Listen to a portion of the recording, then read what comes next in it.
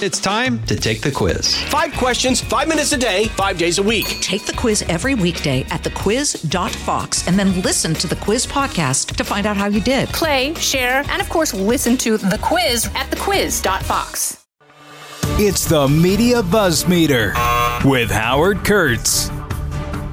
Let's get right to the most important story today. Jon Stewart is ending his Apple TV show. Yes, we'll talk about President Biden's speech in just a moment. By the way, I noticed that it's Friday, so I hope you have a good weekend coming up. And just a little reminder that Media Buzz, which we are feverishly working on right now, airs on Sunday morning on Fox, 11 Eastern, 8 Pacific. Okay, so Stewart went through 2 seasons, I should say. And this was his comeback because he'd basically been off TV after leaving The Daily Show. And now they are parting ways, Stewart and Apple. Even though the 3rd season was supposed to start in a couple of weeks, over creative differences. That's always the phrase that's trotted out. You know, when I watched the show, it was always an unusual hybrid. In that, you'd have at the beginning Jon Stewart and talking to his staff and telling jokes, and then he would have these pretty serious interviews. However, Apple executives didn't like some of the topics and the guests, according to unnamed sources. Jon Stewart telling his staff yesterday that potential show topics related to China, where Apple does a lot of business with the iPhone, and artificial intelligence were causing concern among Apple executives. And with the campaign heating up, there was the possibility of further disagreements. Delving into current events, the name of the show was The Problem with Jon Stewart. Could have put Apple at the center of all kinds of political and geopolitical controversies that other major corporations have faced, such as, Disney or Starbucks. Liberals protested Starbucks over gun safety concerns. I wasn't even aware of that. Anyway, I think Apple kind of blinked. And these streaming talk shows haven't had a lot of luck. With this New York Times piece pointing out that Sarah Silverman, Norm Macdonald, Chelsea Handler, and others, including Netflix, which made several attempts, all of those streaming talk shows now do not any longer exist. All right, story number 1. So, President Biden spoke for about 15 minutes last night from the Oval Office. And I don't think that's his preferred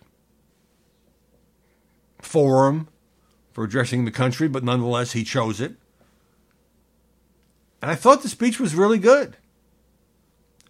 What he was trying to do, obviously, was to tie together the problems facing the existential crises facing Israel and Ukraine, in order to convince the country that the United States of America needs to support, particularly when it comes to military aid, both of these countries.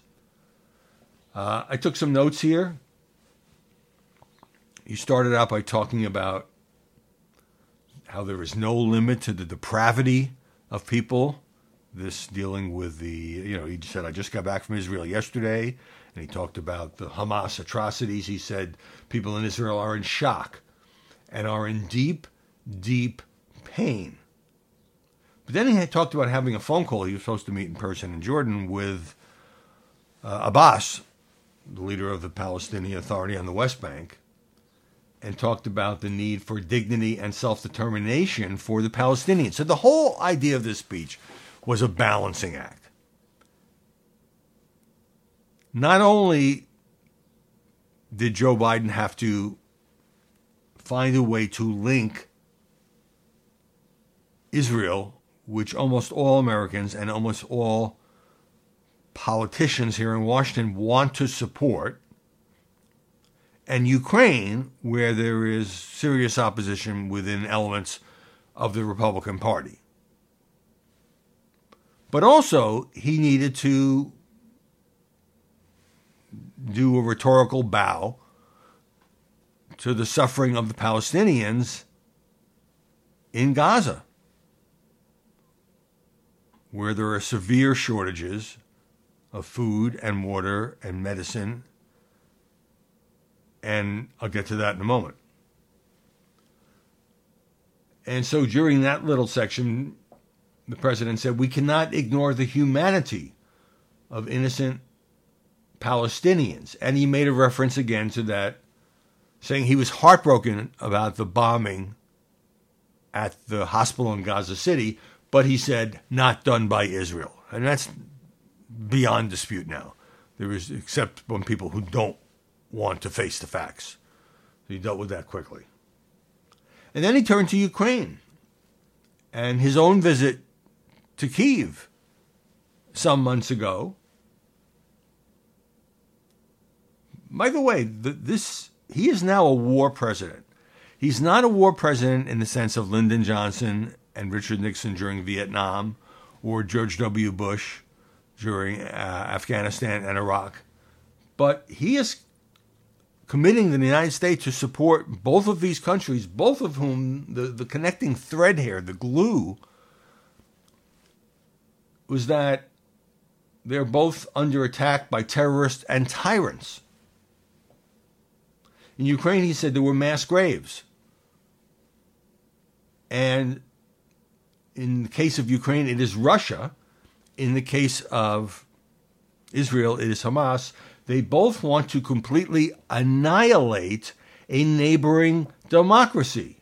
He went on to say that Hamas doesn't represent all of the Palestinians and, in fact, uses its own people as human shields in terms of the way where it puts its military installations and military officials and chief terrorists, I guess you would say.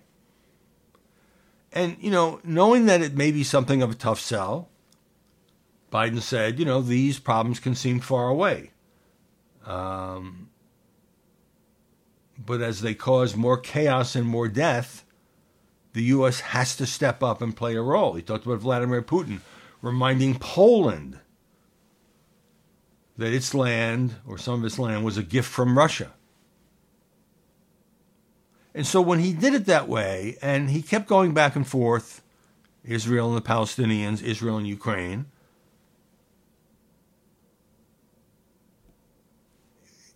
it was deliberate. He did this in order to say both of these countries, although the circumstances are different, Israel, Ukraine, and he spoke with Vladimir Zelensky, I believe it was yesterday, they both face, to use the president's word, annihilation. They both have enemies who want to wipe it off the map. In the case of Ukraine, it is Russia who says it doesn't even have a right to exist and would become part of Russia. In the case of Israel, since its founding in 1948,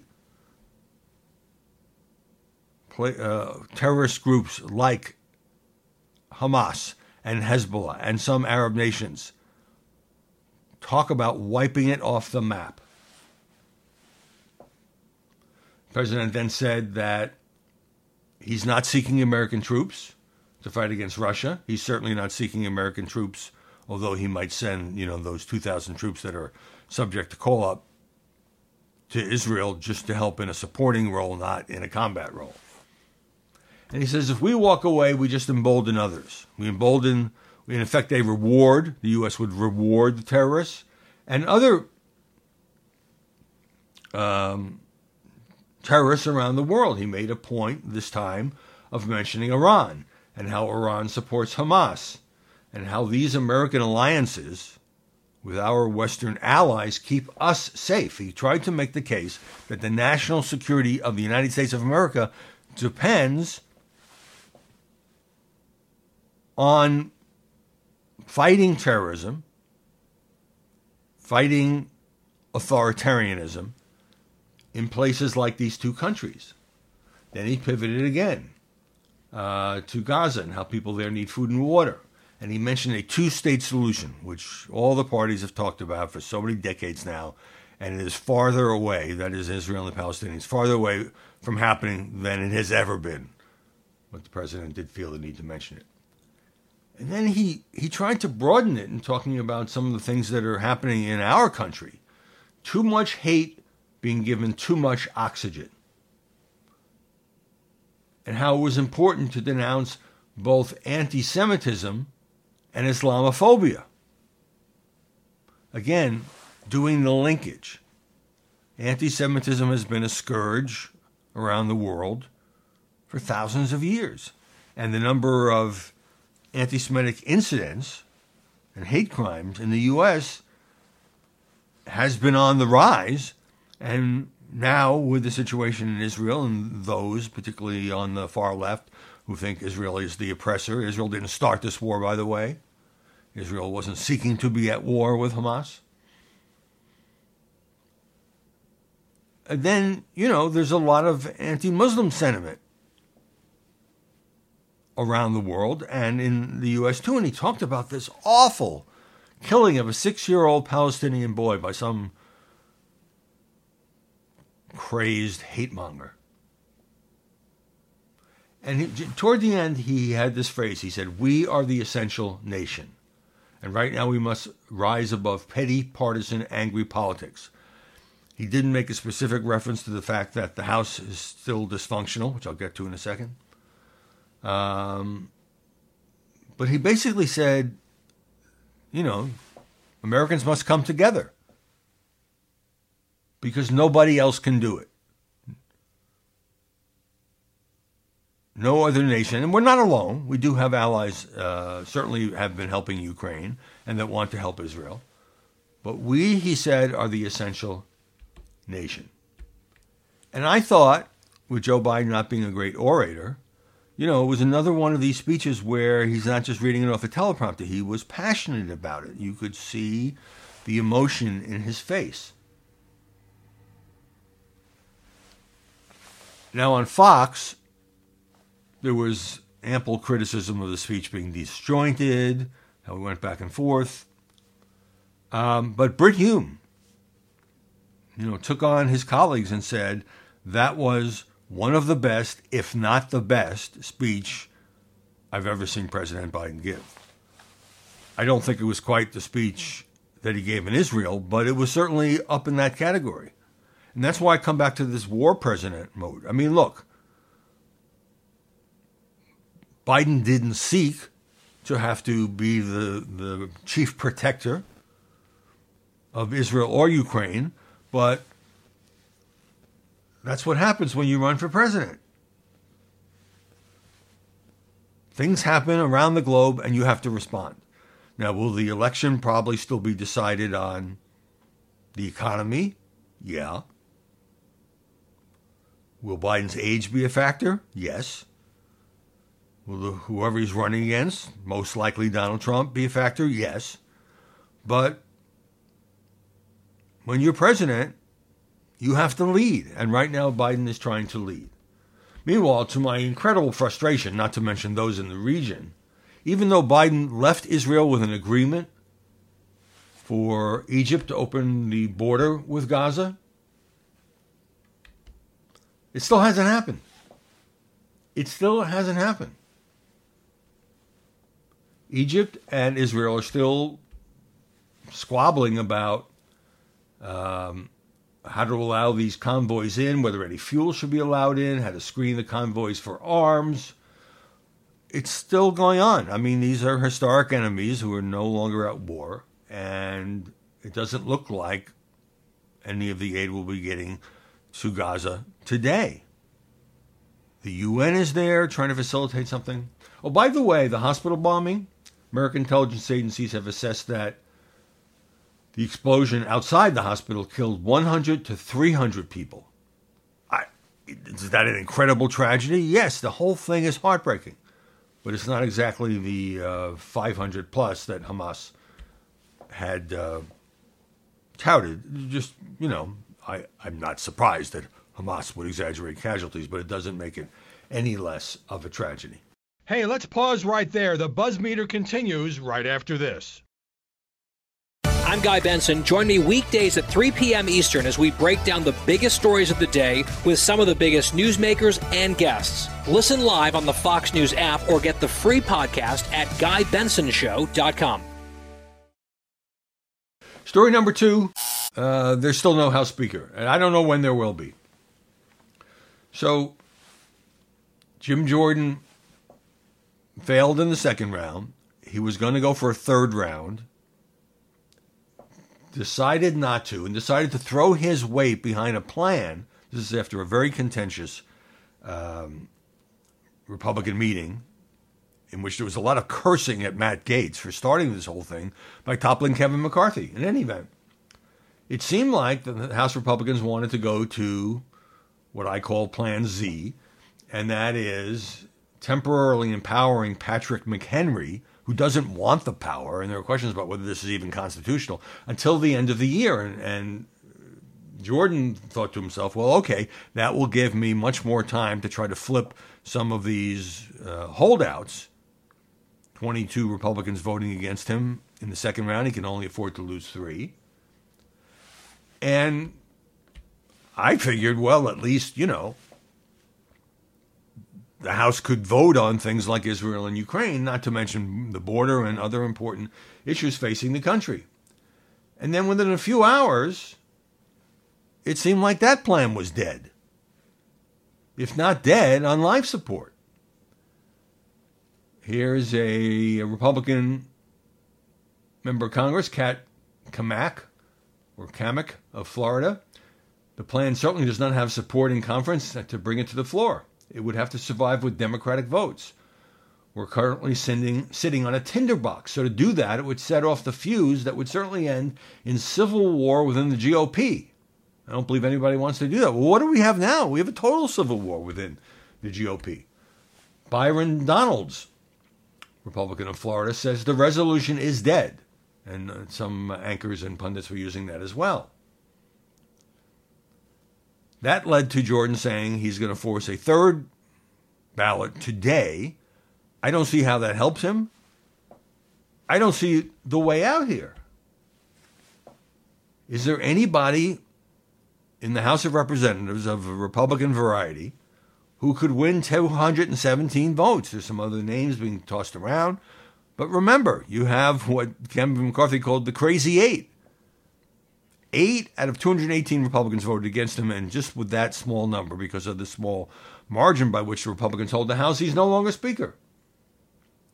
Gaetz was asked by reporters about the vitriol directed at him. He said, look, I'm a lawyer. I'm used to this. I don't take it personally. But he doesn't support he's one of those who doesn't support giving the power to McHenry. He said, that's Speaker Light, like Bud Light. All right, one more point on this.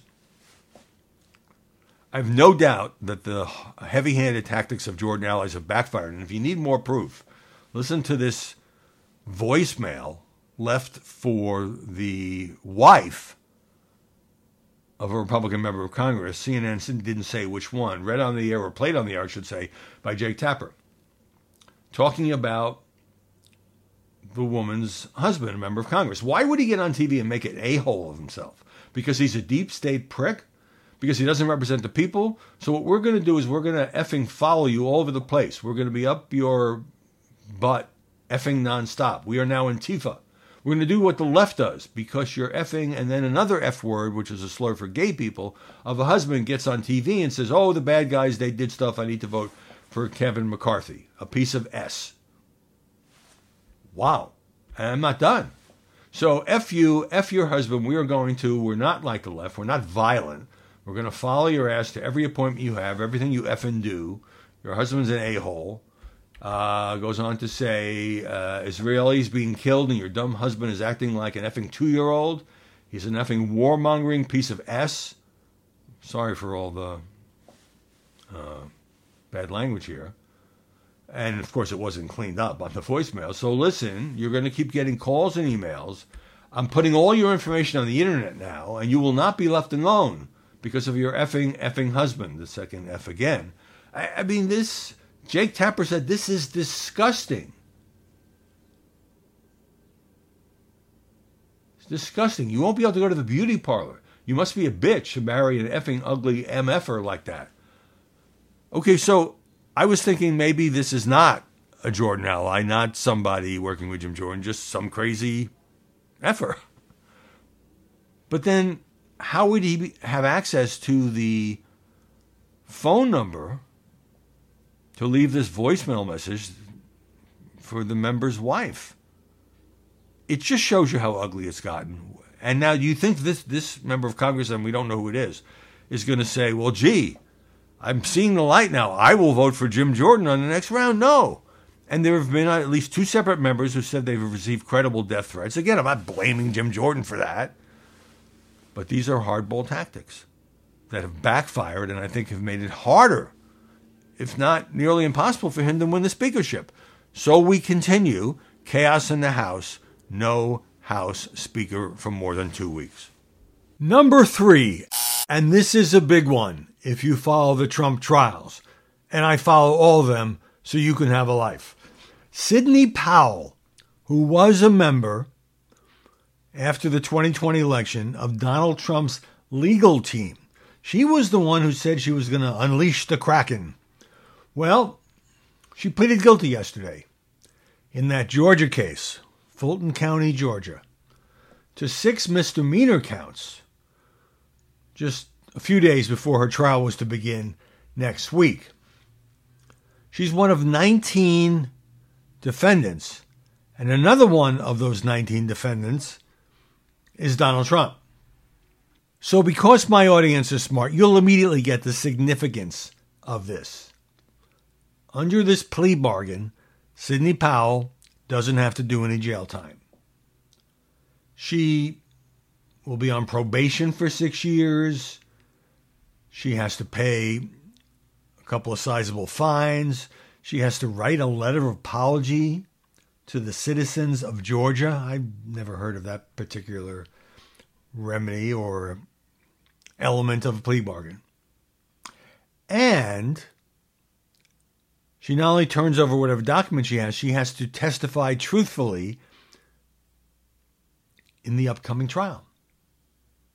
So as the New York Times puts it, the guilty plea was a blow to Trump, who faces the most charges of any defendant along with Rudy Giuliani, 13 counts. It means a member of the Trump legal team will cooperate with the prosecution as it pursues criminal convictions related to efforts to keep the former president in power. So she appeared in court in Atlanta yesterday, said she understood, and so forth. One of the things she pleaded to was a state racketeering law, violating that law. But everything was kind of written down to a misdemeanor. Now, she was always perhaps the most eccentric of the Trump attorneys. I mean, in fact, there was a point before they kind of sidelined her where one member of the Trump legal team, I don't remember if it was Rudy or not, said she was crazy. She was too crazy for Donald Trump. Now, she would make these appearances and she would just spew out these conspiracy theories that the 2020 election was affected by Venezuela, by Cuba, by China, by George Soros, by Hugo Chavez, by the Clintons, and that voting machines had flipped votes from Trump to Biden. In fact, the most serious charge to which she has now pleaded guilty is that she herself interfered with the voting machines in Fulton County. Needless to say, had she not done this, she faced years in prison, possible loss of her law license. She was a frequent visitor to the White House after the election and had direct dealings with not only other members of this team, but with President Trump, who in fact, for a time, I guess before she fell onto the S list, actively considered naming her a special counsel to review vote fraud. And in a classic sentence of Timesian understatement. That makes her a potentially valuable witness for the prosecution. But the idea that she would even be considered to be a special counsel to review vote fraud, and now is pleading guilty to fraudulent interference with the 2020 election in Georgia. Well, let's just say there's a certain bit of irony there. And although having 19 defendants, one other has already pleaded guilty, makes for a very unwieldy case for District Attorney Fani Willis. Well, the advantage of it is you try to flip certain people. I mean, this is true in any criminal prosecution, but Fani Willis realized that you charge all these people, none of this unindicted co-conspirator stuff, and then you try to get people to plead guilty in exchange for their testimony. So, people on TV jumping up and down yesterday about what a potentially major legal setback this is for Donald J. Trump. Now, I don't know when this trial's going to be heard because you got, all these other competing trials, including the 2 federal cases. But let's just say the Trump lawyers can't be too pleased at the idea that Sidney Powell would, as of now, be the star witness, be the prosecution's most important witness against defendant Donald Trump. Hey, let's pause right there. The buzz meter continues right after this. Number 4. Now, you might say to me, Howie, okay, why is this news? But this is about a new book that has now come out from Britney Spears. And my conscience is clear. I feel perfectly comfortable talking about this because there's a whole piece on this in The Gray Lady, the New York Times, which I guess obtained an advance copy of the book from a bookstore, which is the paper's way of signaling, okay, this wasn't given to us by Spears' PR person. And the Times and the Washington Post often get these books first because they have arrangements with certain friendly bookstores who get these boxes, maybe a few days before the thing is supposed to go on sale. Anyway, given the important cultural significance of Britney Spears, and you remember, it was an absolutely legitimate and fascinating news story, her battle against the conservatorship imposed by her dad, in which she finally won. A legal battle that she finally won and is now free to do as she pleases. But there came a point during the 13 years that the conservatorship strictly governed her life and career that she gave up fighting it.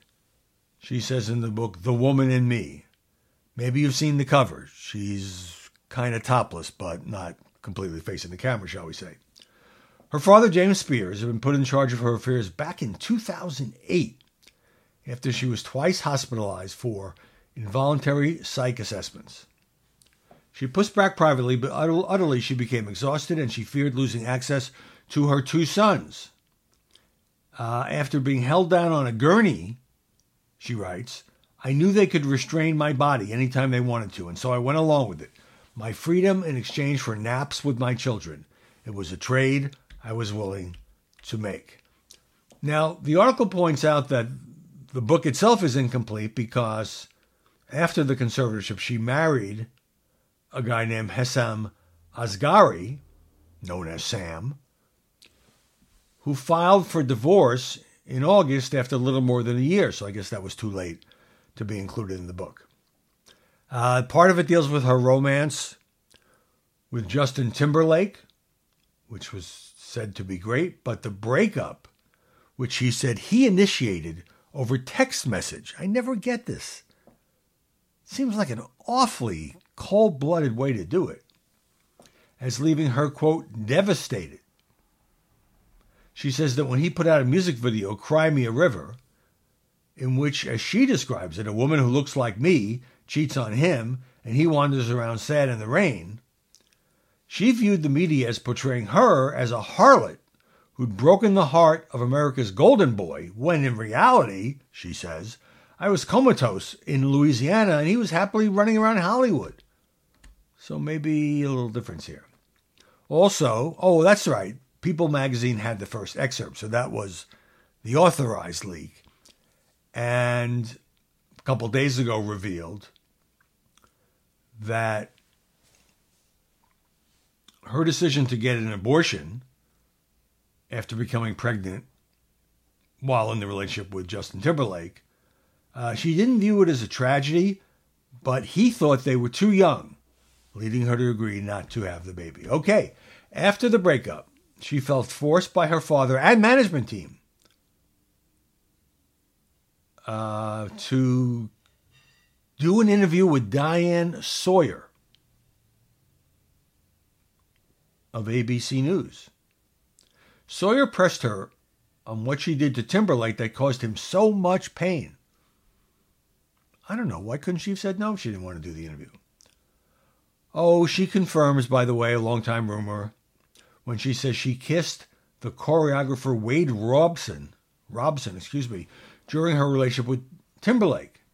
But she suggested her behavior was related to rumors of Timberlake's unfaithfulness. So let's get this straight. The rumors that he's cheating on her. So she kisses this guy. Is that all she cops to? Anyway, she says the Diane Sawyer interview was a breaking point for her. I felt like I had been exploited, set up in front of the whole world. Well, I mean, when you consider a lot of what she puts on her Instagram, I don't know that it's a Diane Sawyer interview that's going to take her down. And finally, she says in the book her drug of choice is Adderall, taken for ADHD, which made me high, yes. But what I found far more appealing was that it gave me a few hours of feeling less depressed. Okay. Now, let's wrap things up as we head into the weekend. Story number 5 is a story about baseball, but it's a fascinating little sort of sidebar story from The Athletic, which is affiliated with the New York Times after the Times bought the thing and then abolished its own sports desk. So Max Scherzer was getting ready to pitch. And this isn't a lot of details about X's and O's, trust me. Max Scherzer, well-known major league pitcher who has won 3 Cy Young Awards. Anyway, he's in the playoffs, and this is the all-Texas playoff between Houston Astros and the Texas Rangers. And he's on the mound, and suddenly he hears a voice in his ear. And that is his senior director of research and development at the Rangers, who is telling him what pitch to throw. This guy, who works for the Texas Rangers, has a 1-second cameo for every Rangers pitch as the voice of the team's PitchCom. Now, maybe you've heard of this. I didn't know about PitchCom, which is why I find it kind of interesting. It's a device that catchers use to signal pitch and location to the pitcher who's 60 feet 6 inches away. Now, the reason this was approved by Major League Baseball is that there was a lot of sign stealing. You know, I mean, going back decades, and part of the romance of baseball, you know, the catcher who would call the game, sometimes the pitcher would shake him off, would put down 2 fingers or 1 finger or a fist or whatever, but in the opposing dugout, they would try to figure out what these signals meant, and if they could relay that to the batter, he would have an advantage if he knew that a fastball or a curve or a changeup was coming. So people aren't actually seeing this, but in his ear, I guess you got to wear some kind of device. Scherzer, and this doesn't only apply to the Texas Rangers, and this doesn't only apply to Max Scherzer. It is now used by all 30 teams, and it comes standard with tracks recorded by a voiceover artist. Now, you can take, this is like one of those home assistants, like Alexa, or maybe a better analogy would be, it's more like Siri, where you can change to a British voice or female voice, whatever you want. Okay, so if you want, though, you can record your own tracks, and some teams have done that. And this grew popular after there was a media report that the catcher for the Cleveland Guardians had recorded an F yeah track to cue, sometimes 2 or 3 times after a nasty pitch. This is hysterical. So these conversations are going on either with the recorded track or you get your own guy to do his own. Next thing you know, it'll be celebrities. I'm positive of it. PitchCom co-founder John Hankins said about a third of Major League Baseball teams now have recorded their own tracks. The Phillies recorded 2 sets with the catcher in English and an interpreter in Spanish. How do you like that?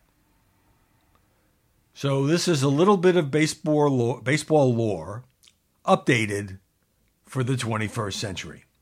Hey, as I said at the top, hope you have a good weekend coming up. Media Buzz, 11 Eastern on Fox Sunday morning. Hope you'll catch it. And I'll be back here on Monday with more BuzzMeter. Listen ad-free on Fox News Podcasts and via Apple Podcasts, and Prime members can listen to this show ad-free on Amazon Music.